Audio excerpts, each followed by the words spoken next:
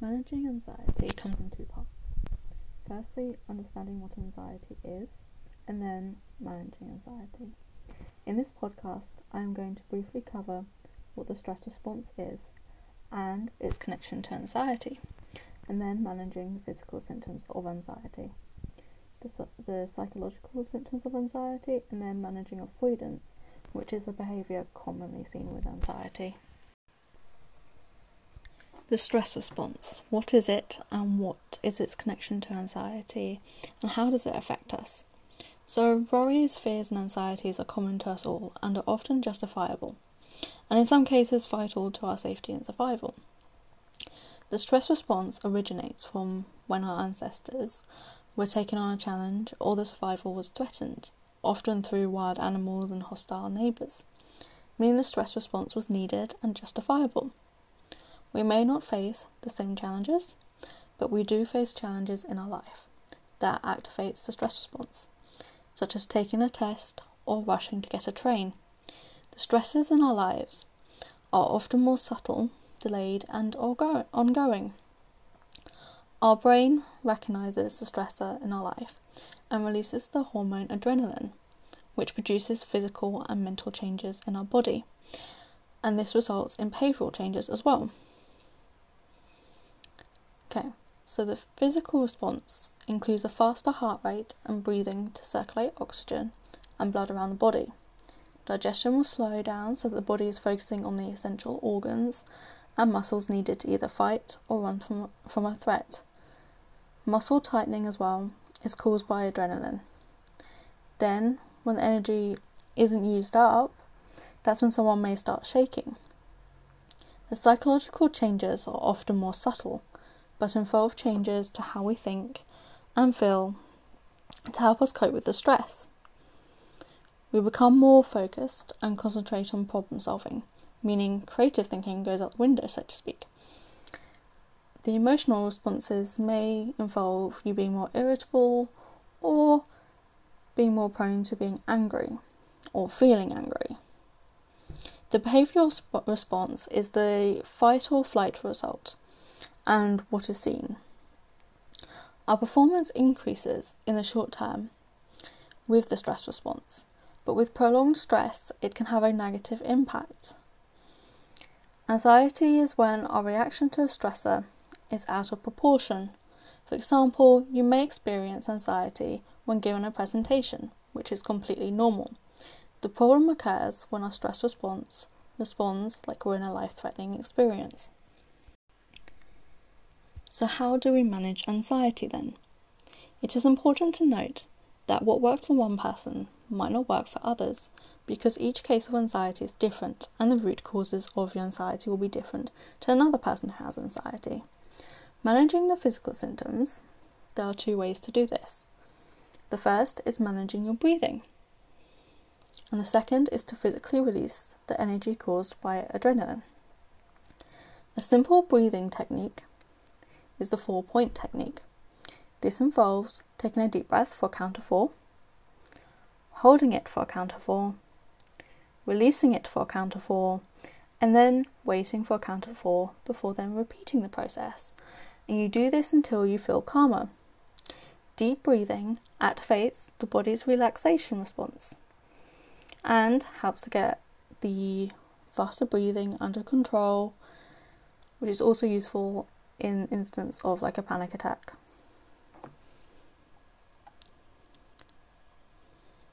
Okay, and then the easiest way of releasing energy is through exercise.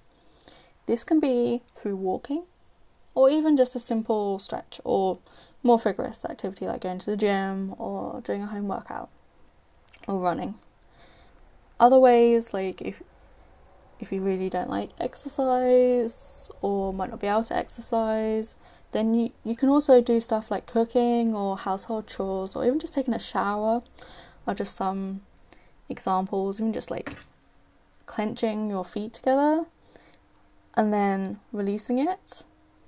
So you tense your feet, feel the tension, and then you release it and relax, and you will feel a noticeable difference in the muscle, and that can really help you relax and also get rid of like the tight muscles. And you can do that for any part of the body. Feet is just a really simple way of doing it and isn't noticeable if you're in public. Managing the psychological symptoms can be more complicated. There are 2 ways to do this, and both are needed at different times. The first is through distractions. This can include grounding, which involves using our senses. A simple grounding technique is the 5-4-3-2-1 grounding technique. And this involves 5 things that you see,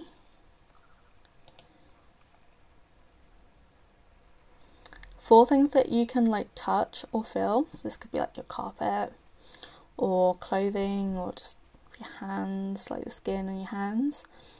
3 things that you can hear. So it might be like a car going past, like music, or you can click your fingers to cause a sound. 2 things that you can smell, and then 1 thing that you can taste. And often in these situations, and even without this technique, you can like chew some gum, sometimes mint, or sometimes like lemon sweets, or just a taste that helps relax you. If you have like a sweet or some gum to hand when you're experiencing anxiety, it can really help just distract you from the moment.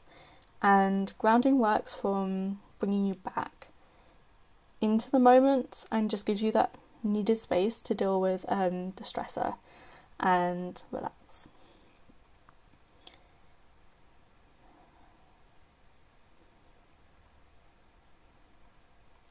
Another way you can do is by asking questions. So this could be like how many red cars are parked on the side of the road, or how many people are in front of you.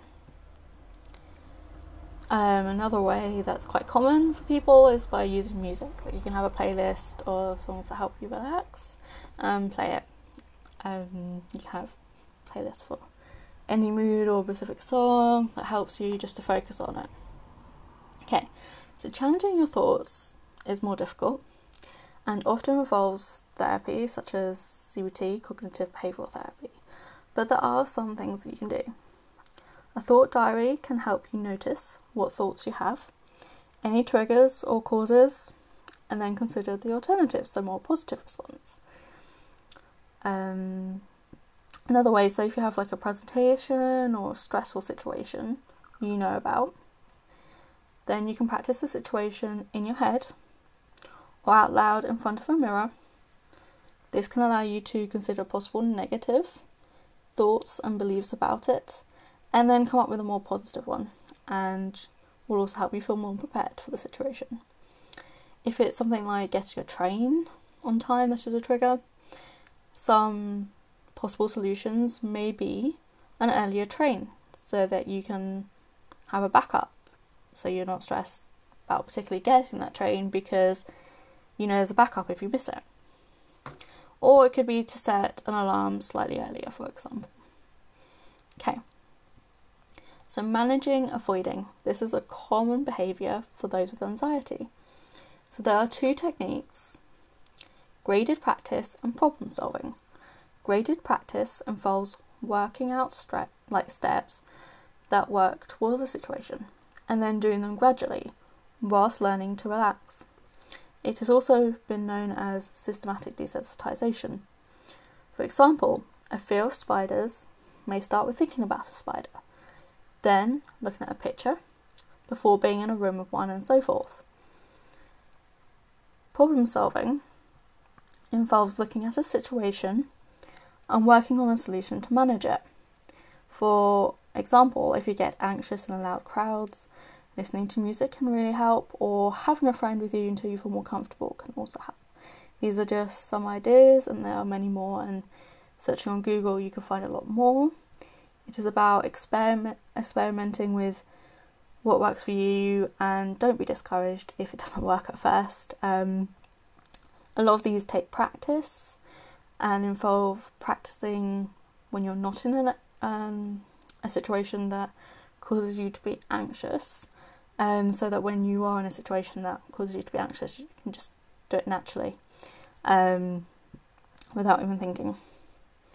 So I hope that these help. If you have any questions, feel free to message me, and please